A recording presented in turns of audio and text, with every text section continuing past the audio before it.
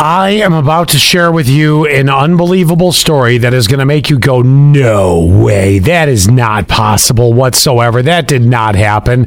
There is just no way. But we need to set the mood with a little music here. There we go. Some good hospital music, right? When you hear this you're gonna fall over. Doctors reattach boy's head after a crash.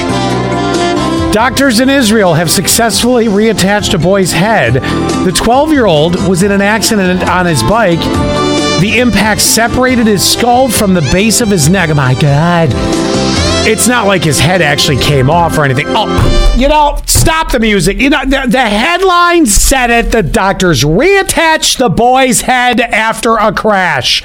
You can't do that to me and then suddenly go, oh, well, it's not like his head actually really came off. That's not what really happened.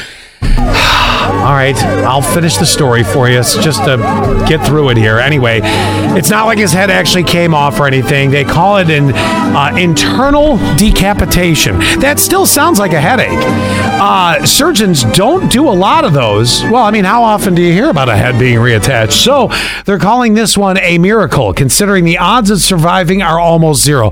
Listen, I give all the credit in the world to the doctors. I am so glad to read that this 12-year-old is actually, ahead of things. But you know what I mean. You read a headline, doctors reattach boy's head.